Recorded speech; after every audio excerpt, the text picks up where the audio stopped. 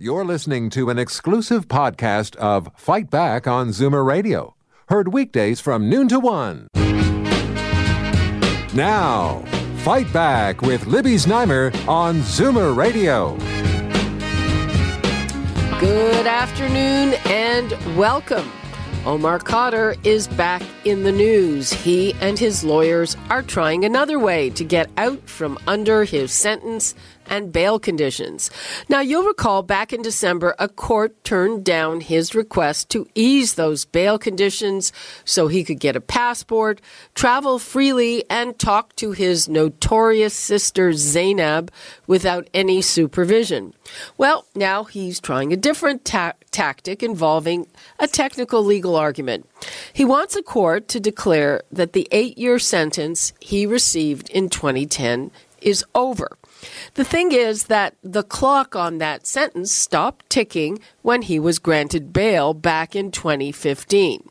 So, how is this going to turn out? Is this just a matter of the lawyers trying every technicality until something sticks? We, of course, want to hear from you. The numbers to call, 416-360-0740, toll free 1-866-740-4740. And right now we are going to go to Phil Gurski, who is president and CEO of Borealis Threat and Risk Consultants and a former strategic analyst at CSIS, and Ari Goldkind. Hello to both of you. Thanks for joining us. Hi, Libby. Great to be on with you, Libby. Okay. Phil, let's start with you. So what do you make of this? Is this just, trying to get off on a technicality? Well, I think I'm of several minds on this, Libby. I mean, first and foremost, I think like a lot of Canadians, I'm just sick and tired of listening about Omar Khadr. And you and I have talked about this in previous programs. From a legal perspective, I'll leave it up to Ari because he's really the legal guy here. But, I mean, my understanding of Canadian law is that, once you kind of serve whatever sentence is assigned to you and once the state says you're no longer a threat to national security, then I'm not sure what else we can do in this particular case. So I think there are legal considerations. But I do think that Canadians are just getting a little bit weary of the Omar Khadr saga and of the Khadr family saga in general. But in this case, and I'll defer to Ari on this, I do think the legal conditions are the ones that apply, I think, most seriously here. Okay, but again, he was granted, if he had been sitting in jail serving his sentence, it would have been over, but he was granted bail, so that stops the clock, doesn't it, Ari? Well, it depends on your view of parole, Libby, because, if you're serving a sentence, he could have still been subject to terms of parole and various supervisory orders, particularly given his renewed deal to speak to his terrorist sympathizing or terrorist sister. So it's not as if he would have been under no supervision whatsoever. And when you see the limits of the Canadian public being tested, here's a quote from his psychiatrist or some other counselor involved with him, that the conditions that he's out on bail, and Canadians should understand, he's free to do what he wants. He's free to go where he wants. He just doesn't have a Canadian passport, which he wants, and he wants to speak to his terrorist sister. This person who I'm referring to, I don't want to say her name to dignify the ridiculousness, said that those bail conditions are as tough as the conditions he faced at Guantanamo Bay. Oh, are you serious? I'm 100% serious. It's in today's paper. It's in a mainstream newspaper. She's quoted. I don't want to say her name because my eyes rolled back in my head, not literally, but quite figuratively. And I do think, Libby, you said something right on the mark before you went to Phil, which is I don't fault his lawyer for doing everything a lawyer can do. That's what we do. We're advocates.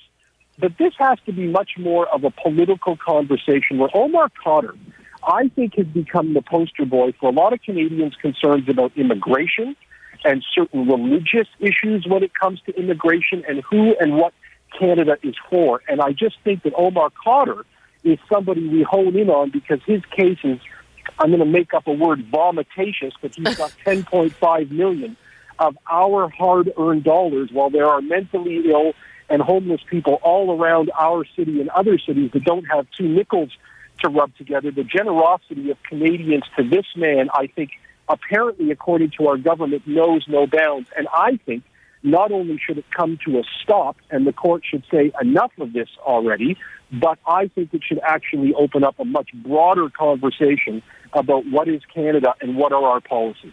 Okay, but let me just say this. We are in the midst of this whole nasty incident with China, and what we are saying is that this has nothing to do with politics. We are a country of law, and we're just following legal process. So how do we say something different in this case, Phil Gurski? Well, I don't know that we do, and I love Ari's word vomitatious. I might start using that actually, if it's okay with you, Ari. Look, the law says what the law says, and I certainly don't think that Mr. Khadr's conditions in Edmonton or wherever he's living in Western Canada are that onerous. It certainly isn't Guantanamo North kind of thing, but I do think at the end of the day that the government, even if it doesn't want to politicize this issue, it can simply say, look, the law is what the law is. And again, I'm going to defer because I'm not a legal expert, but I do think the government can only do so much. And I think that clearly they would wish the whole thing would go away because it doesn't look good on them. Elections coming up, and you can bet your bottom dollar that the Conservatives at a minimum are going to raise this as to what's Canada's policy with respect to foreign fighters. We heard Ralph Goodale say yesterday we're not in a hurry to return people to proper ISIS, which I wholly agree with. We shouldn't be rushing to return them. So this is a very sensitive issue for the Trudeau Liberals, and I don't know how constrained they are by what the Charter says, what the Criminal Code says, what legal practice says. They have to do what the law says, right? They can't make an exception in this case unless they change the law, which is going to take some time, and then maybe precedent might apply anyway. But I do think there are a lot of limitations of what the government can and cannot do in this case. Before we get to our callers, and they are starting to fill up the lines, Ari, do you think that the legal argument here is sound? I don't. I think basically what he's doing is he's trying to ask to have his cake and eat it too. He went to a youth court. He petitioned for this. He asked for it. The fact that the U.S. system takes longer than we'd like doesn't mean that the proceedings in Canada are a null and void. He adopted and decided to follow the rules of the criminal code. He asked to come back here. Now, do I think there is some merit to the argument that he doesn't have to be on bail while this U.S. tribunal takes 200 years to decide certain things? There is merit to that. But when you have this person asking to speak privately, this is important, privately to his terrorist sympathizing sister. He can speak to her today supervised with his lawyer or with his in English, supervisor, if he wishes. So this is something that we're not having the real conversation here, the politically hot button one about Omar Khadr and people who think like him. There is a facade that's being pulled over the wool of the Canadian people, in my view. And by the way, I don't think, as Phil may think, that this is a losing issue for Trudeau. I don't think it is. I think we're under this idea that, the Conservatives or Maxime Bernier are going to go as far on this issue as I think many Canadians at their dinner table will go. Trudeau has done a wonderful, wonderful job by saying that anybody who has any issues with certain cultures, religions, numbers of immigration, he's done a very good job of stifling that debate. So I'm not so sure this is such a losing issue for him. Well, I think I would guess that judging by our callers, it is. So, guys, hang on, and let's hear from Tony in Keswick. Hi, Tony. I disagree with the Trudeau thing he just said. You know how many people say that the fact that, and it makes me, that word he threw about throwing up. Yeah, I threw up when I found out this guy got north of $10 million for killing an American soldier. And we're basically kind of protecting this guy and not throwing him back there to let him deal with justice. And that's what Canada's all about, is justice. And I heard some legal ramblings about we used our legal rights in this, to put this guy in jail and whatnot. But the bottom line is he is a murderer. He did kill an American soldier. And that, if I was an American or even anything to do with America, I would really have a bad taste in my mouth about Canada for what they did and what they didn't do. And why don't they throw him back in the States? Why are we protecting this guy? Is what I'm trying to say. He's a murderer. We know he is. He's got legal ties to terrorism, and we still baby this guy. What the heck's wrong with Canada? Are we worried about the racist word? We're not racist. We're a great country. And now I'm worried about, these lawyers and judges giving this guy, letting him talk to his sister now. You know, I mean, what did they do that? What else is going to happen now? You know, we're going to get terrorist rights to be able to talk to their families if they're in jail here and whatnot. This guy should be put away, throw away the key, get the $10 million, feed the hungry, you know, close the people who don't have a place to stay. And that's where our money should be going. Okay. And Trudeau had a lot to do with it. So I don't know. I'll never vote never voted for his dad, and I won't vote for him anymore. But I just have a bad taste in my mouth about all this thing here. But. Okay, Tony. I think we get where you're at on this. Ari and Phil, do you have a response to Tony? I mean, those are pretty strong words. Well, I think Tony is, you know, representative of a certain part of the population. Let's face it, when the settlement was announced a couple of years ago, you know, fully 4 in 5 Canadians thought this was an atrocious deal by the government to do this. So I think he captures sort of Canadian sentiment. But again, I mean, the point is that the rule of law has to apply, and you know, like it or don't like it. Yes, he's a murderer. Yes, he killed a U.S. soldier, and he has to. And I think there are reasons to pay for that. I mean, some would argue it's within a war, although it's not an official war. I mean, this is complicated. And the other complicating factor is that he spent 8 years in Guantanamo. And whatever you think about Guantanamo, it certainly isn't the regular legal justice system in any country, let alone the United States. So, you know, there are a lot of angles to this, and I'm just as frustrated as any other Canadian. And certainly, you know, from my time at CSIS, I mean, you know, the family's very, very well known. I know what this family is all about, and I feel the frustration. But we are a country of rule of law, and we have to follow that rule of law. Okay, let's hear from Jim in Maple. Hi, Jim. Hi, how are you? Fine. How are you? A very quick question. Who's controlling the money? Has he already sent it to his sister? I don't know where he sent the money. I don't know that any... Well, who's controlling it? Trudeau gave it to him. It's our money. We should have some type of the control as to where it goes. Are we supporting an ISIS group here in Canada? Well, once we gave him the money, it's his money. It's our money. We gave it to him, but I think we should have some control of it. I think that ship has sailed, Jim. That ship has sailed. Let me ask you this. I mean, that really sticks in the craw of a lot of people. Are you going to remember that come the election? Absolutely, because one of the reasons that his rights were given to him, but he wouldn't cooperate with the investigators in the jail. That's the reason they had to put more pressure on him. If he had cooperated, he would have probably been sent home to Canada immediately. But instead, he fought them because he's a terrorist. Well, and no matter what you say, it'll always be in his head. Anyway, that was the question. I wondered, who's controlling the money? Where did it go? Somebody has to know where it went, whether or not it's his choice or not. Did it leave the country? Well, I'm sure that once he got the money, he has control of the money. Jim in Maple, I'll throw that back to Ari and Phil in case I'm wrong, but I can't imagine. Jim in Maple, thanks for your call. Thank you. Phil and Ari, once he's awarded an award, it's up to him what to do with the money, right? I would think so, but if in fact he does use the money to support terrorism, there's terrorist financing laws in this country.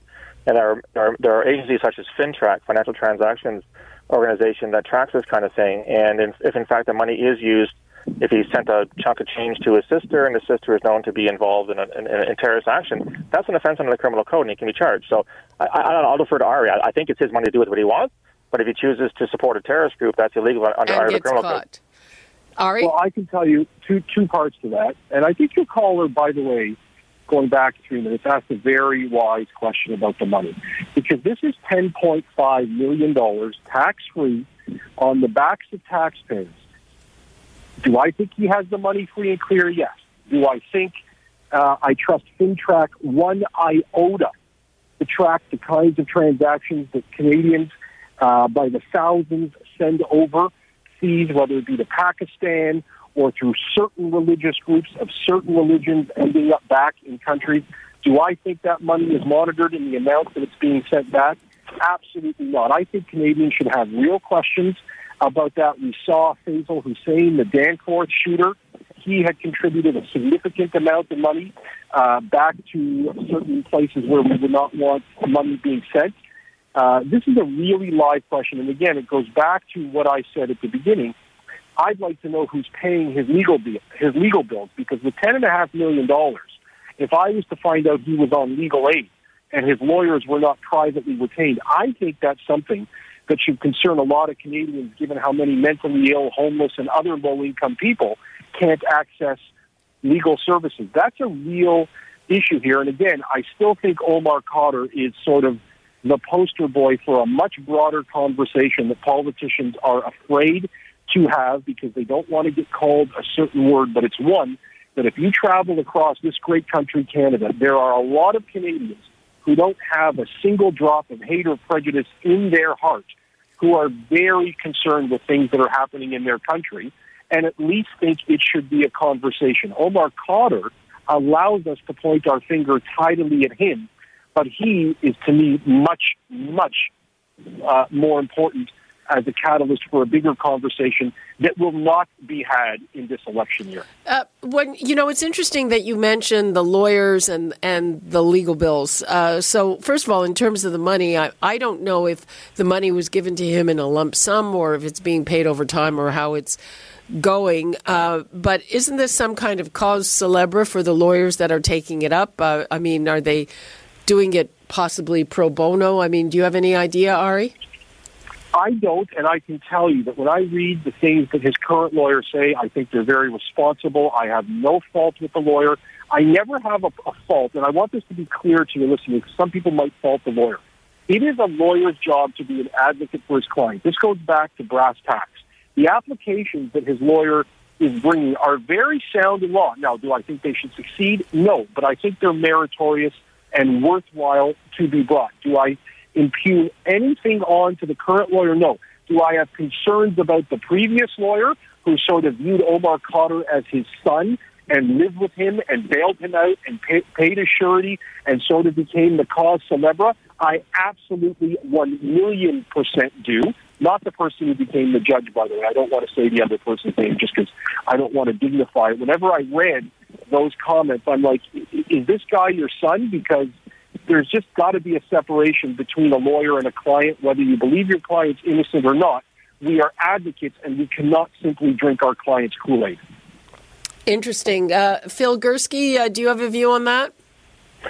Well, I'll disagree slightly with Ari. I have colleagues that used to work at Fintrack. They're friends of mine, and it's not an easy job. But given the pedigree of the Khadr family, and all Canadians know they were an al-Qaeda family from day one, I'd be I can't say this categorically because I don't work there and I no longer work for the service, but I'd be very, very surprised if Mr. Khadr's financial transactions weren't being monitored. There are reasonable grounds to suspect, given his past, that he could, in fact, at one point be involved in terrorism or his family's still involved in terrorism. So, no, they won't catch it all, but I'd be gobsmacked if, in fact, there was not some kind of mechanism to see exactly where, if he is sending the money, to wherever, Pakistan, Afghanistan, the far side of the moon, as far as I'm concerned, I'd be very surprised if that little transaction wasn't monitored. His sister in Georgia?